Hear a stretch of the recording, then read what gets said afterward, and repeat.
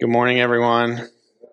It's good to see you. I'm just very thankful to be able to be here this morning and thankful for this opportunity. I'm just thinking of all the grace God has shown me that just to be able to, I don't deserve to be able to be up here to do this, but He's an awesome God that just gives us so many things we don't deserve. So thankful. I'm thankful for all the encouragement I got from all my other brothers, Brian and Matt, Pat. So thank you guys. All right, church. Well, even though it's Mother's Day, we've decided to keep going through Luke.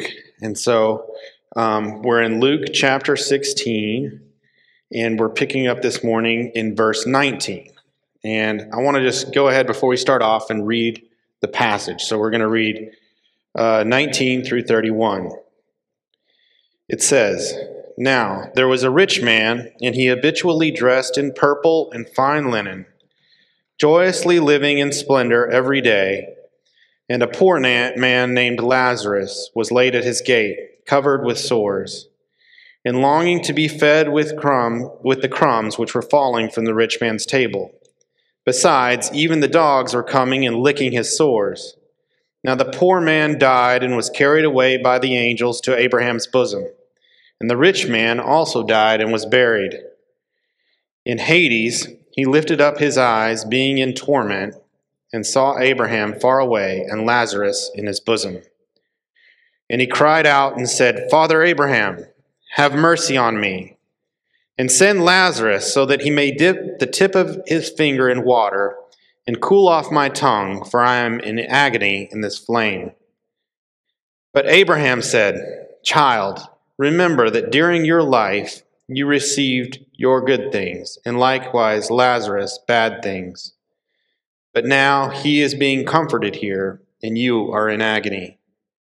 And besides all this, between us and you there is a great chasm fixed, so that those who wish to come over from here to you will not be able, and that none may cross over from there to us. And he said, Then I beg you, Father, that you send me to my father's house. For I have 5 brothers, in order that he may warn them, so that they will not also come to this place of torment. But Abraham said, They have Moses and the prophets, let them hear them. But he said, No, Father Abraham, but if someone goes to them from the dead, they will repent. But he said to him, If they do not listen to Moses and the prophets, they will not be persuaded, even if someone rises from the dead. Let's pray. Father in heaven, we thank you for your word. We thank you that you've done everything that could be done to change our lives, to help save us. Lord, I just pray that you would send your Spirit to come and enlighten this text this morning. I pray that you would use it to change our lives and draw us near to you, that we may walk in a way that is the way that you intended for us to walk, in a way that fulfills us, and that you would just bless the hearing of your word this morning. In Jesus' name, amen. So, I think I start out with the same introduction every time, but when Pat sent out the email, he kind of lays it out. I know I immediately didn't recognize like which section this was, so I went and opened up my Bible, I read it, and I've read this. I'm familiar with this story. I know this story, but it's almost like my heart kind of sank with the heaviness of it, because it's probably one of the most heavy passages in all of Scripture, and it was difficult. But I'm hoping this morning that what God is kind of working out in me through this passage will kind of come to some of you guys, and that some of the consolation that I've gotten, you'll also be able to get. But it's like Doug said last week, we don't get to skip over the hard passages, and I think his passage read a bit harder than mine, but this isn't really that easy of a subject either. When we talk about, what the consequences are of, rejecting God's free gift to us of salvation through his son, Jesus Christ.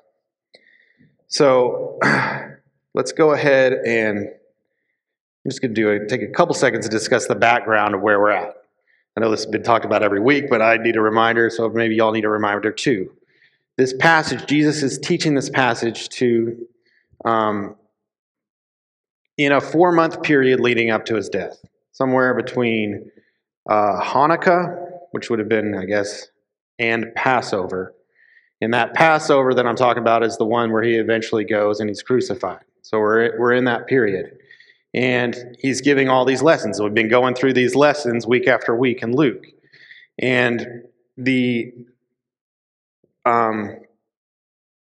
he's preparing his disciples for his eventual death. And that preparation, he's preparing them.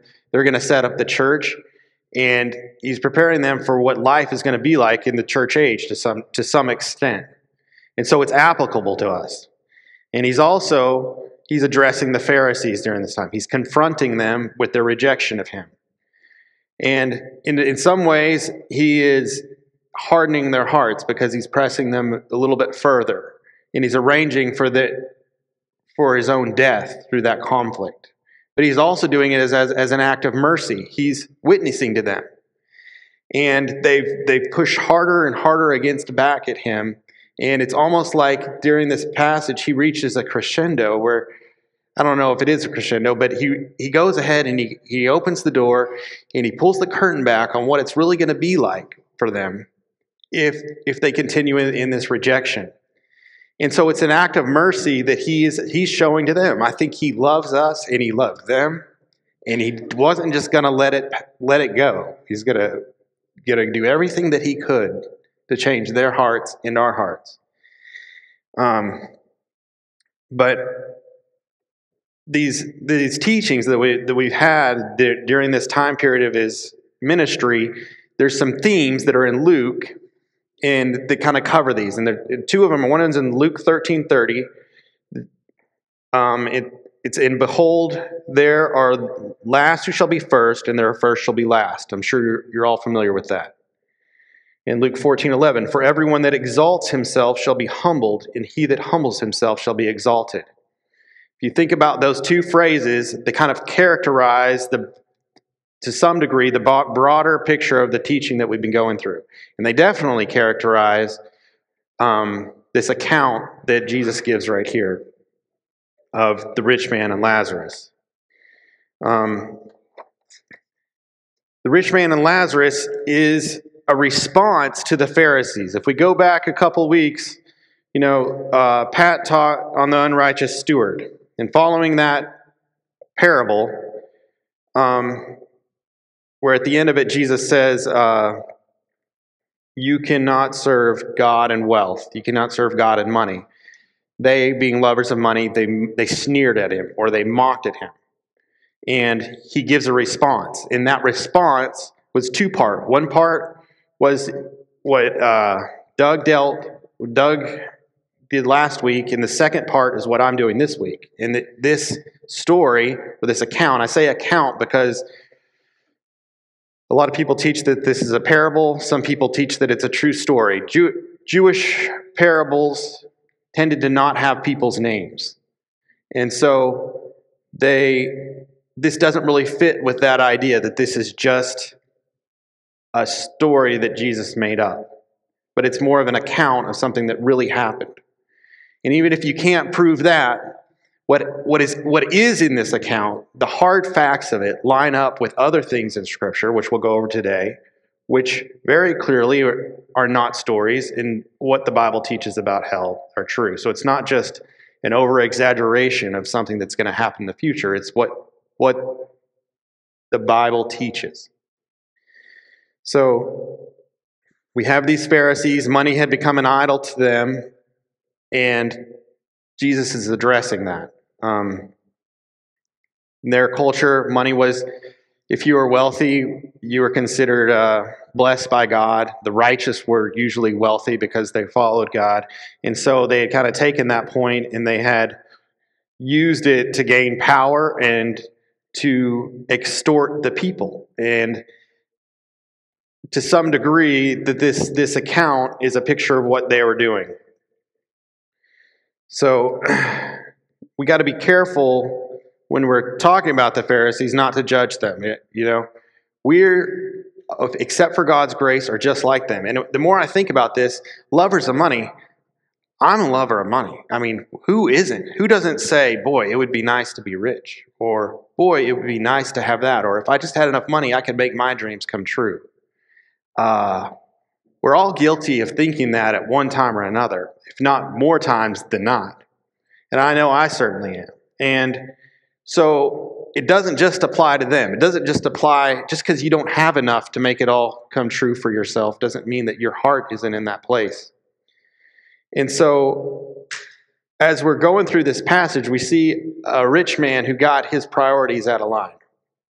And he took the scriptures and he bent them to the desires of his heart. He made them be what he wanted them to be, instead of bending his heart to the scriptures and changing his heart. And we need to be thinking about what in our lives are we doing that with? In what way are we saying, or are we corrupting what we hear in this word to make it fit what we want, the way we want it to be?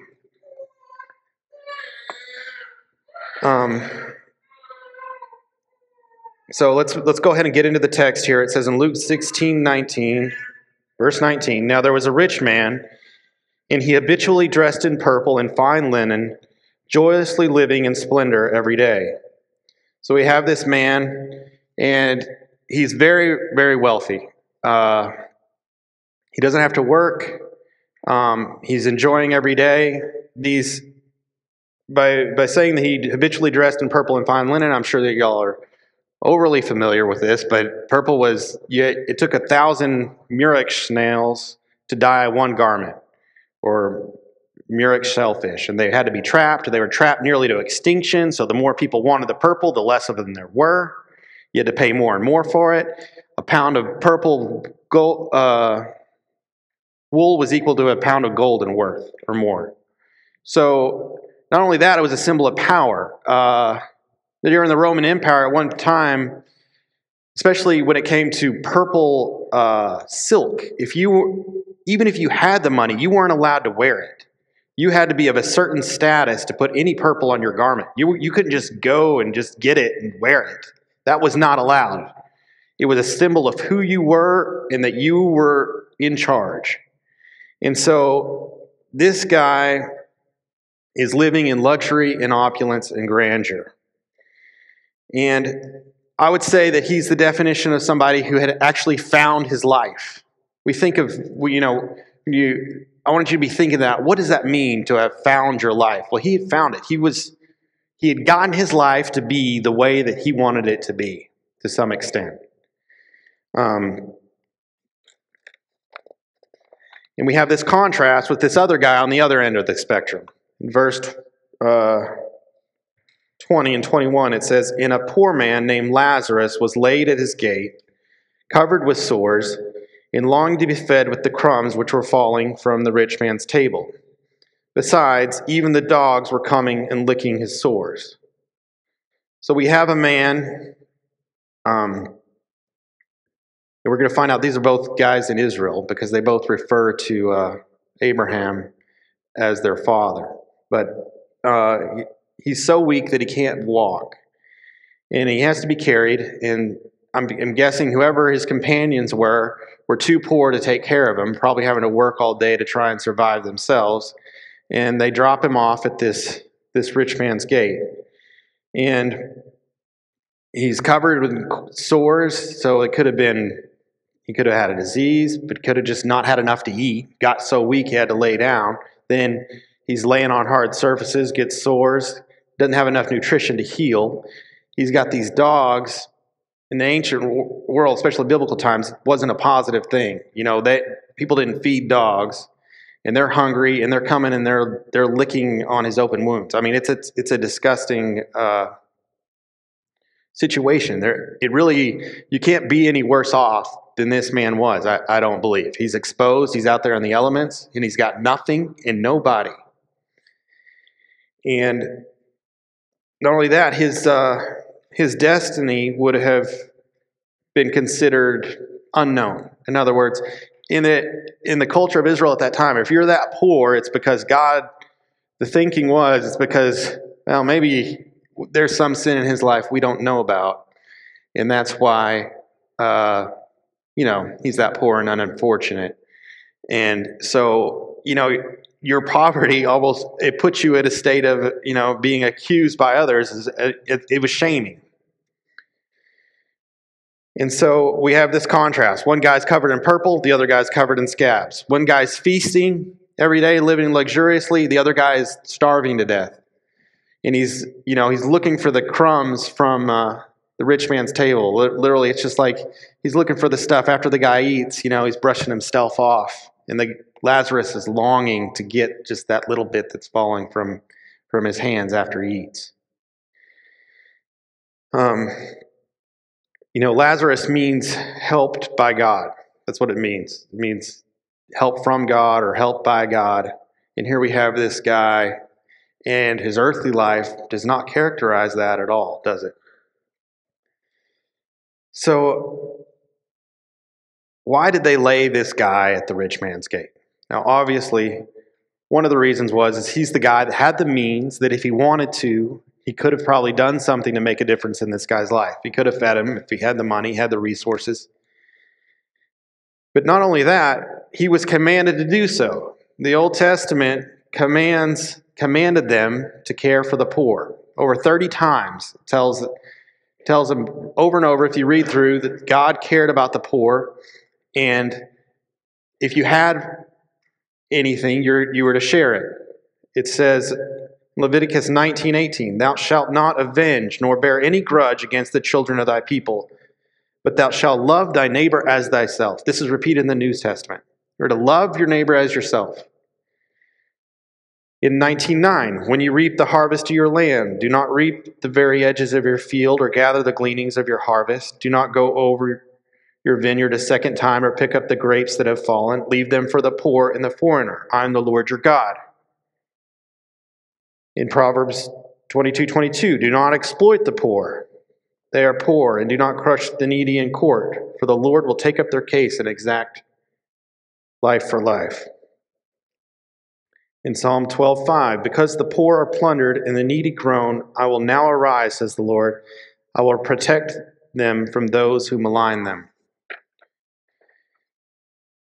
So we know from after reading through the passage that the rich man doesn't end up in a good place.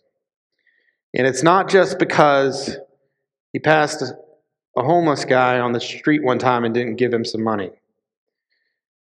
It's that he had built a lifestyle where he had become blind to this man. And he had justified his means of getting wealthy to the degree where he could no longer see him. I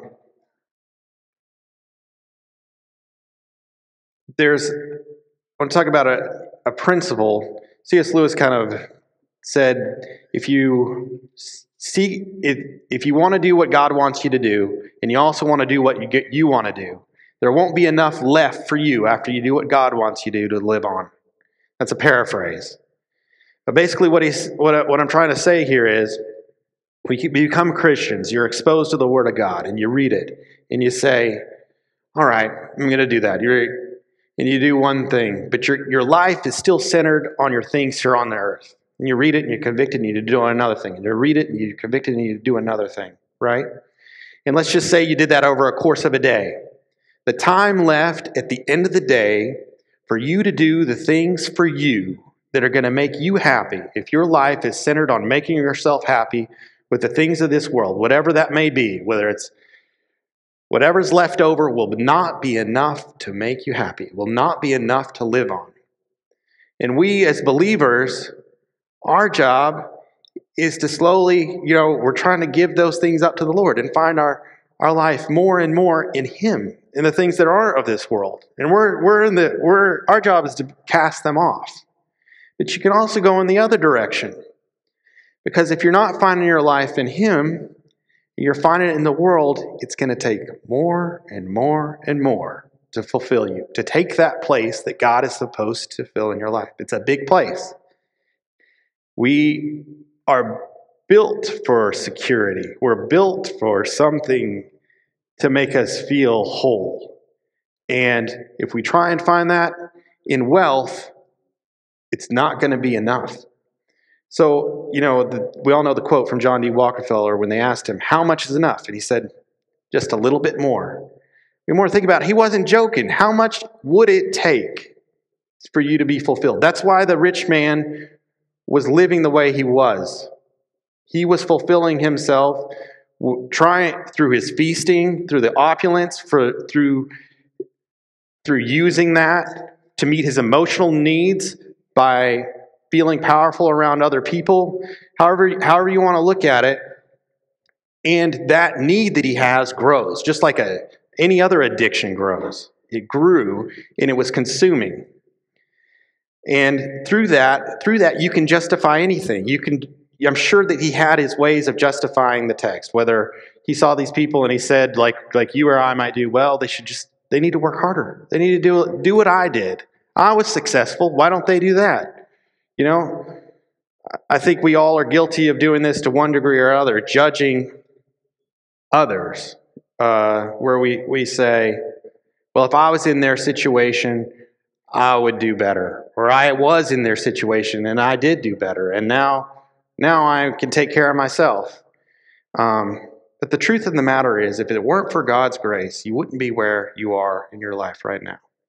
However, if you were in somebody else's shoes that isn't as well off as you, and you had their personality or their weaknesses or their circumstances, their parents, you do not know. You could be far worse than they are. They may be doing way better than you are. So we are all on a different playing field, and one day it's all going to get leveled out. And we are not to look at other people and judge them. That's God's job. And He commands us to view other people with compassion. And He commands us to care about them. And especially, this passage is talking about compassion with regards to accumulated wealth. In the church, we are not that good at this.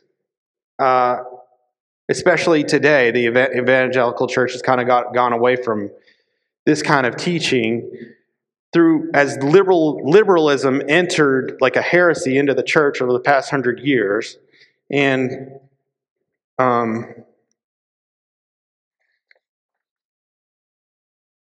the kind of like Christianity was kind of gutted from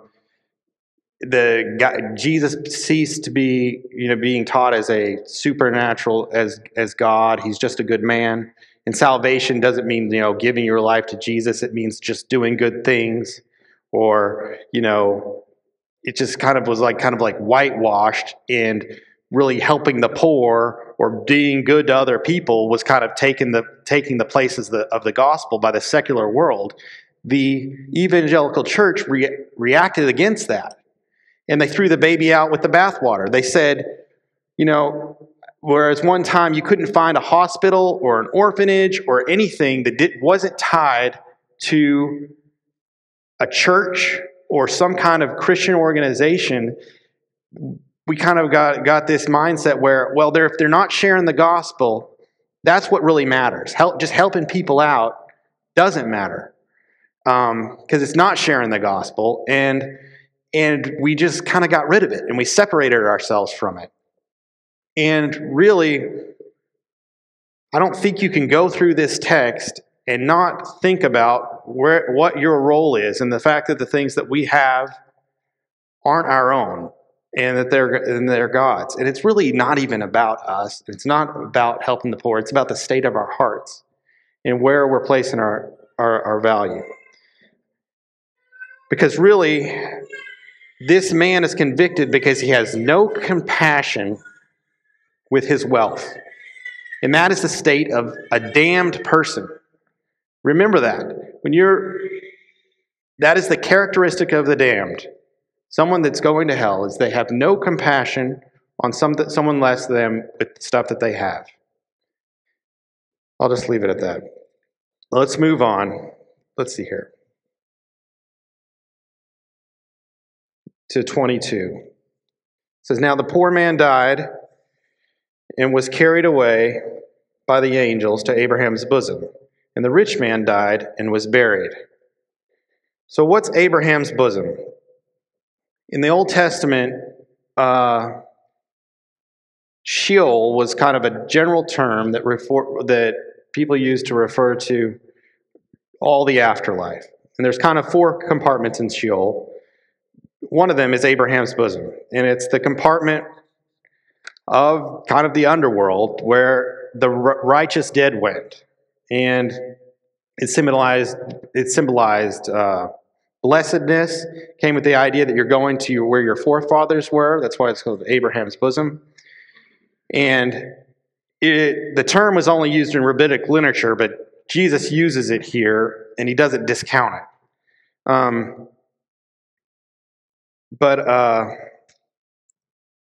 Jesus called the place paradise at the end of Luke to the thief on the cross. He's actually talking about Abraham's bosom at that point.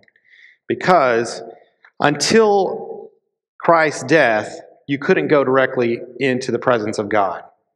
And the reason why that is because the blood of bulls and goats was insufficient to atone for sin. Hebrews 10:1-4 says, "For it is impossible for the blood of bulls and goats to take away sins." But when Jesus died, he died for all sins, past, present, and future. It was something that went out in all directions. Romans 3:25, it says, "Because in God's merciful restraint, he let the sins previously committed go unpunished." And so God didn't judge those people who were trusting that a Savior was going to come. In Hebrews 9:15, it says, "For this reason, he is the mediator of a new covenant, so that since a death has taken place for the redemption of the violations that were committed under the first covenant, those who have been called may receive the promise of an eternal inheritance." So it's talking about how he covered the death of those saints. But when you and I die, we don't go to Abraham's bosom anymore. We go directly into the presence of God. And in Ephesians 4:8, it talks about how Jesus followed the same path that someone who would have died before he died would have done. He went down into Abraham's bosom, and there he proclaimed to the righteous dead that the sacrifice had been made and that atonement had been made. And he also proclaimed to those that were in hell that their judgment was now finalized. The deal had been sealed. It says this comes from Ephesians 4:8-10. It says, "Therefore it says, when he ascended on high, he led captive the captives. When he went up, he took the people that had been captive, and he gave gifts to the people. He ascended." What does it mean except that he also had descended into the lower parts of the earth? He who descended is himself also he who ascended far above all the heavens, so that he might fill all things. I'm not going to die over this point if y'all don't agree with me on it, but we know now that when we go into the presence of God. 2 Corinthians 5:8, that we are of good courage and prefer rather to be absent from the body and to be home with the Lord. So I'm going over all this because this passage kind of describes a lot of these things, and it kind of will help clarify as you go through Scripture what these different places are. It kind of like, when you're reading it, because of the way things are translated, everything just kind of seems to just be all melted into the same place. But Jesus' death had consequences. And one of the consequences was that the people that were waiting for his atonement didn't have to wait any longer. Now, the unrighteous dead in the old times and the unrighteous dead from today still go to the same place. They go to Hades, which the scripture talks about basically two places that are quote-unquote hell. And one of them is Hades, which is in the same area as Abraham's bosom. As we can see it described in the parable, you have on One side, you have the side that's paradise, and you have one side, the side that's hell. And that side that's hell is described as Hades. And that side is described in Scripture as having 3 compartments. One of them is the place where the unrighteous dead go, and it's a place of torment and burning. 2 is the second place is the abyss, and that's where God would send angels as a temporary place of confinement. We see it's talked about in Revelation 9 that the demons are allowed up after being held in the abyss, so it's temporary. And we also see in Revelation 20 that Satan is chained during the millennium in the abyss. So he's temporarily put down there, and then he's let back out. And then third is that mentioned in Scripture, which briefly is a place called Tartarus, and that's a place of permanent confinement for fallen angels or demons. So there's a difference between the hell that is down in the depths of the earth and the eternal place of judgment, which is the lake of fire. Hell is a part of this first creation, and the lake of fire is where people are going to go at the judgment after the white throne judgment. They'll be resurrected, and they'll go to the lake of fire. It's also called Gehenna. Gehenna is a term from the Old Testament, from the Hinnom Valley, and it's where they would do child sacrifice and burn their children alive. And there was like a satanic, in the rabbinic literature, it had like a satanic nature to it. And it's where kind of there's rabbinic ideas that flow into this, but basically that's the earthly picture that we have of what it's going to be like. But the difference between the lake of fire and Hades is that the lake of fire is a place where you're going to suffer not just your soul won't just be in suffering, but your body will as well. I want to read a couple of passages on this. One is Revelation 14:9. It says through 11, "Then another angel, a third one, followed them, saying with a loud voice, 'If anyone worships the beast and his image and receives a mark on his forehead or his hand, he also will drink of the wine of the wrath of God, which is mixed in full strength in the cup of his anger. And he will be tormented with fire and brimstone in the presence of the holy angels, in the presence of the Lamb. And the smoke of their torment goes up forever and ever. They have no rest day and night, those who worship the beast in his image, and whoever receives the mark of his name.'" So we see that they're going to suffer forever and ever. But some people say, well, that's just for the people that receive the mark of the beast. Well, no, later on in Revelation, he goes on to talk about how all the wicked dead will go into the lake of fire. In Revelation 20, verse 11, it says, "Then I saw a great white throne, and him who sat upon it, for whose presence earth and heaven fled away, and no place was found for them. And I saw the dead, the great and the small, standing before the throne. And books were opened, and another book was opened, which is the book of life. And the dead were judged from the things which were written in the books, according to their deeds. And the sea gave up the dead which were in it, and death and Hades gave up the dead which were in them. And they were judged, every one of them according to their deeds.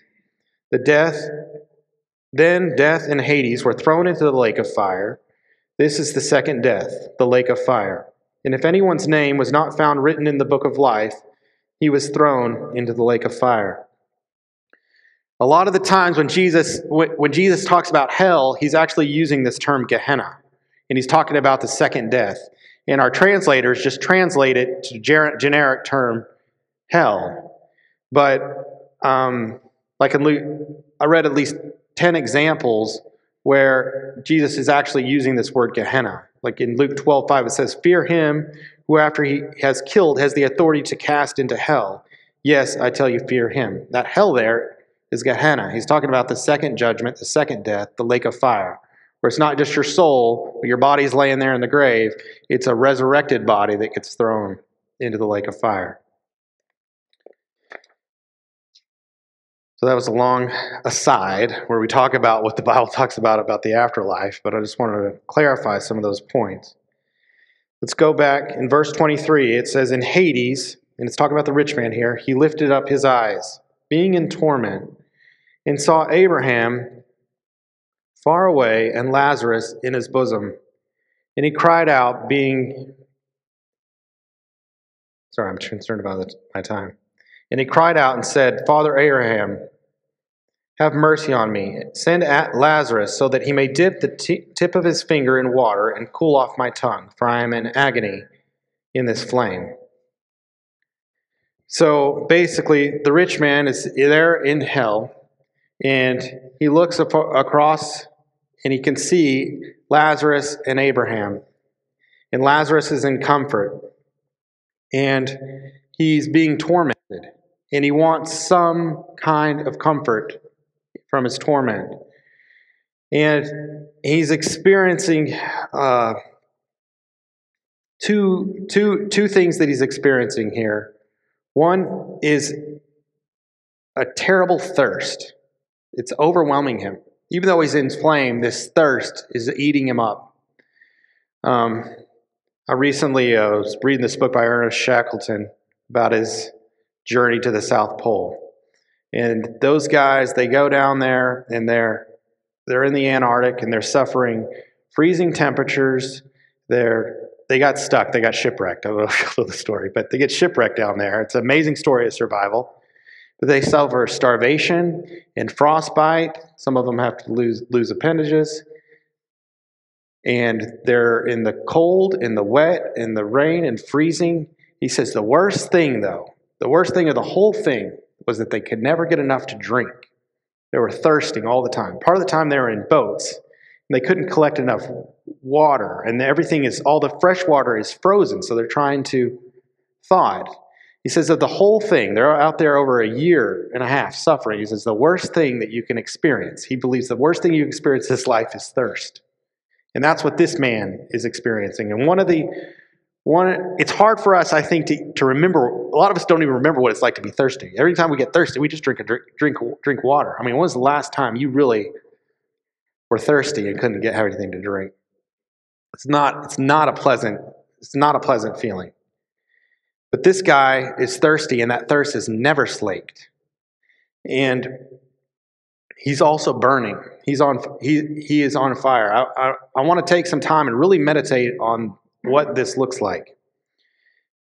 I don't know when the last time. Being on fire is probably one of the worst pains you can experience in this life. I remember the first time I was burning, I'll never forget it. I was making pie with Dermicar with my dad, and we dripped the lead into the car, and I touched that hot lead, and it hurt. And that was bad. But that's nothing to compare to people that really had a burn. I remember Shannon. Y'all know Shannon and Amy.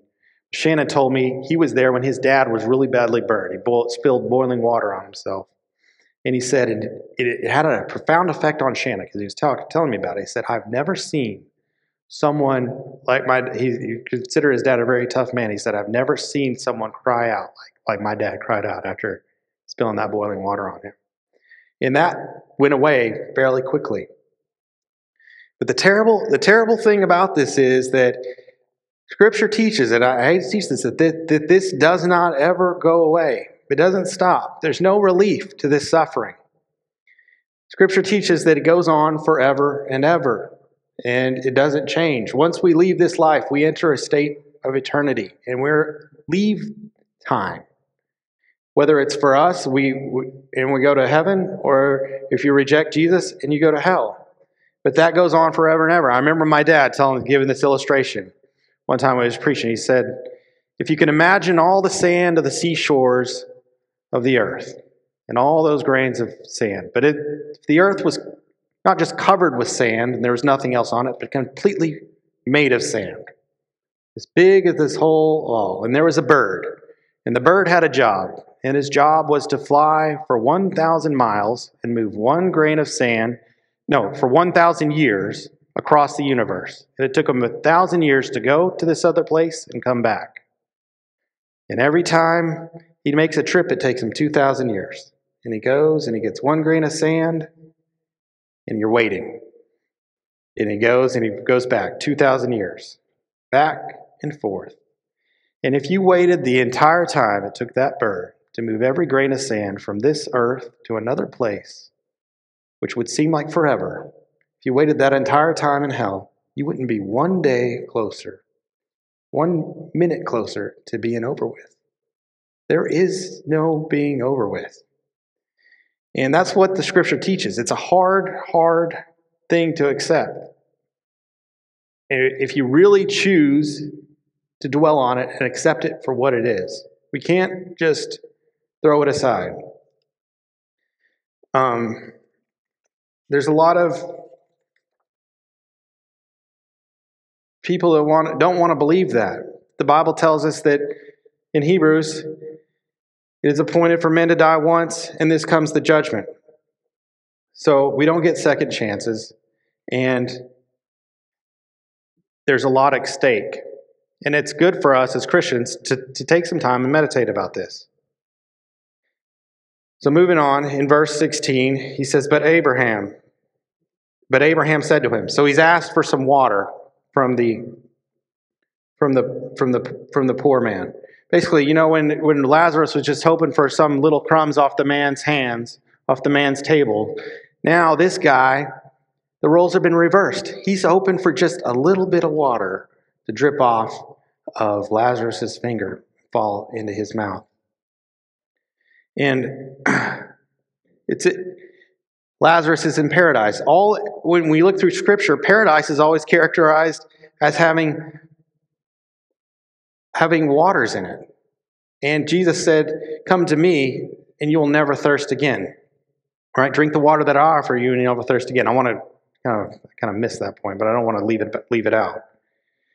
So he's complaining to Abraham, but Abraham responds to him. He says, "But child, remember that during your life you received your good things. Likewise, Lazarus bad things. But now he is being comforted here, and you are in agony. And besides all this, between us and you there is a great chasm fixed, so that those who wish to come over from here to you will not be able, and that none may cross over from there to us." So Abraham makes 2 points, and I got this from Tommy Nelson, the way he put it, but he says, one, it's too late. You lived your life, and the choices that we make here in this life have consequences. And so it's too late now. Nothing can be done. And 2, it's too far. Even if it wasn't too late, even if something could be done to bring you over, there's a chasm fixed, and nothing can be done. The consequences are eternal, and they can't be changed. So finally he says to him, the rich man, realizing that his hope is lost, that he has no chance, he turns to Abraham and he says, "Then I beg you, Father, that you send him to my father's house. For I have 5 brothers, in order that he may warn them, so that they will not also come to this place of torment." So he still wants Lazarus to do his bidding. It's pretty interesting. First he wanted him to dip his finger, and he kind of really hasn't changed in his attitude towards Lazarus. But he's like, "Send him to my father's house. If somebody from the dead comes, then they'll believe." And I'm thinking that he's looking back at his life, and he's seeing the way that he hardened his heart against the Scriptures. Abraham says, "They have Moses and the prophets, let them hear them."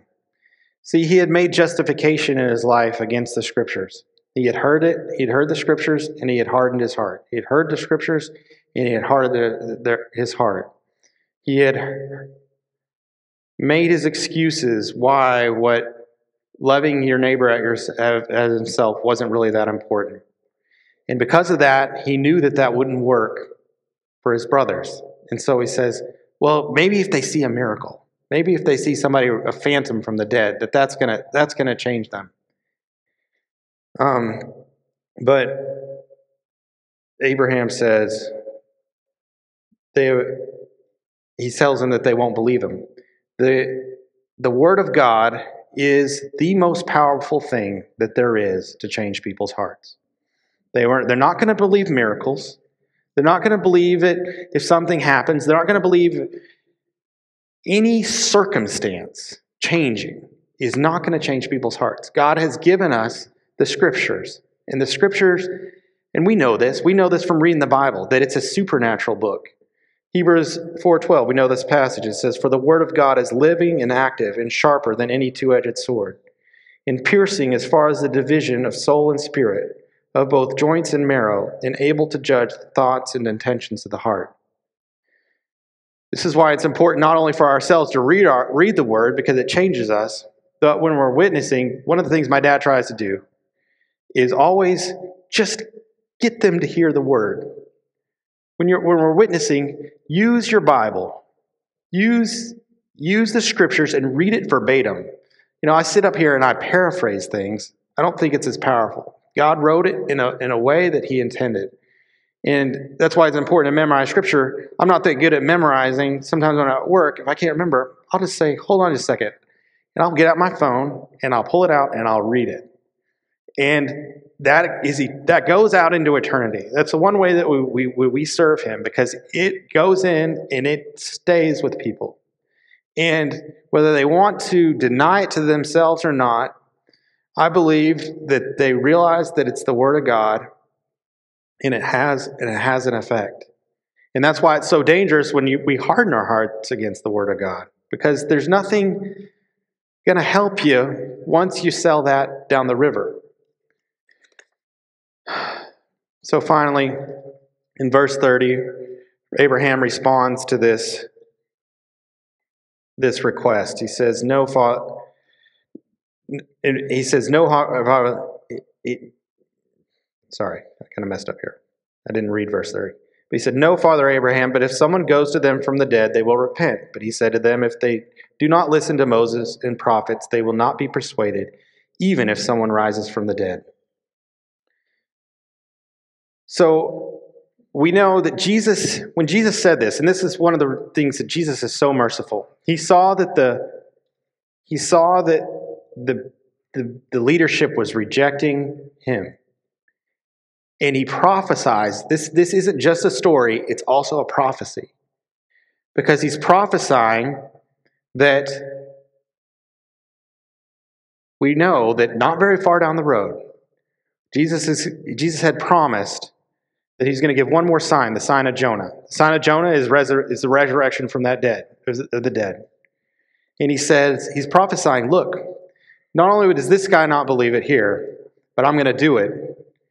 He doesn't come out and say it, but everyone that heard it, when they heard a guy named Lazarus, there's more than one guy named Lazarus, also named Lazarus, gets resurrected. What did they do? Not only did they not believe, they sought and seek to kill Jesus because it was so powerful and people were believing. In John 12, it says they sought to kill Lazarus too, to get rid of the evidence. It doesn't matter what miracle Jesus performed. His claim as the authority, just like the Word of God is an authority, and it puts a claim on our lives, and that we either have to surrender to it. If you think that you will not, if Jesus was here today, if I think this, it's easy to think this. If Jesus was here today and He told me what to do, I would do it. But if you read the Word of God and it tells you what to do and you won't do it, you won't do it if Jesus is standing there telling you to do it either. Okay? They're the same person. What does John 1 say? I'm blanking now. In the beginning was the Word, and the Word was with God, and the Word was God. They are the same. And so, let's not kid ourselves about what our circumstances may be, that if they were just different, we would do different.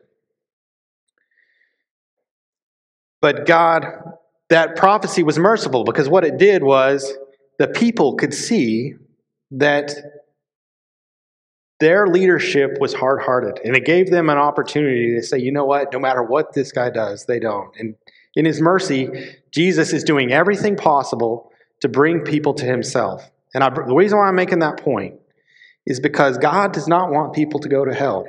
He's willing to do anything to keep it from happening. He sent His own Son to keep it from happening. And it's easy for the world to sit there and say, well, I can't believe in a God that would send people to hell. But God is willing to do anything to keep people from going to hell. And just because our finite minds, when we say that, and that's something that even I struggle with a little bit. When we say that, we're taking what the one part of what the Bible says about God. What's one part of the Bible says is He's all powerful and He can do anything that He wants to do.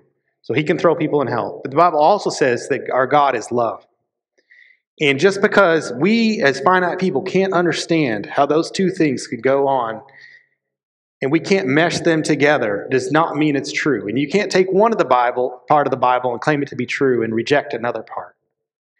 In Ezekiel 18 it says, "Have I any pleasure in the death of the wicked, declares the Lord, not rather that he should turn from his way and live." In other words, He has no pleasure in it. He would rather him turn from his way. 2 Peter 3:9, "The Lord is not slow to fulfill His promise, as some count slowness, but is patient towards you, not wishing that any should perish, but that all should reach repentance." Man, out of time.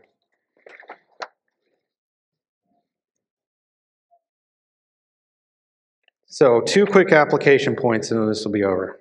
1, if you're here today and you don't know the Lord, or it's questionable, my advice to you is not to leave this room, not to leave this church without going up to someone here and saying, "I want to give my life to Jesus." You don't get a million chances to repent in this life. Every time you make a choice, you don't know. You may leave this room and get distracted and push it down, and it may go on to the point where 15 years from now, you can't remember what really was bothering you. And it's Satan's goal to deceive us and to cloud our minds just long enough till we don't make that decision and we step into eternity with Him and go into hell with Him. That's the battle that's going on. 2, if you're a believer here today, which I believe is most of you guys, I know you, don't push this truth down, that the judgment is real. And when we take it and we soften it, which I'm guilty of this, we take it and we soften the truth about the fate of unbelievers, it takes the edge off of what our responsibility is. But that's the biggest thing that really affected me. Why did I not like this passage? Because it requires so much of me. You can't go through your everyday life. Everything starts to matter. The way you walk, the way you talk. Why does it matter? Because we are ambassadors for Christ. We're having an influence on the people that are around us.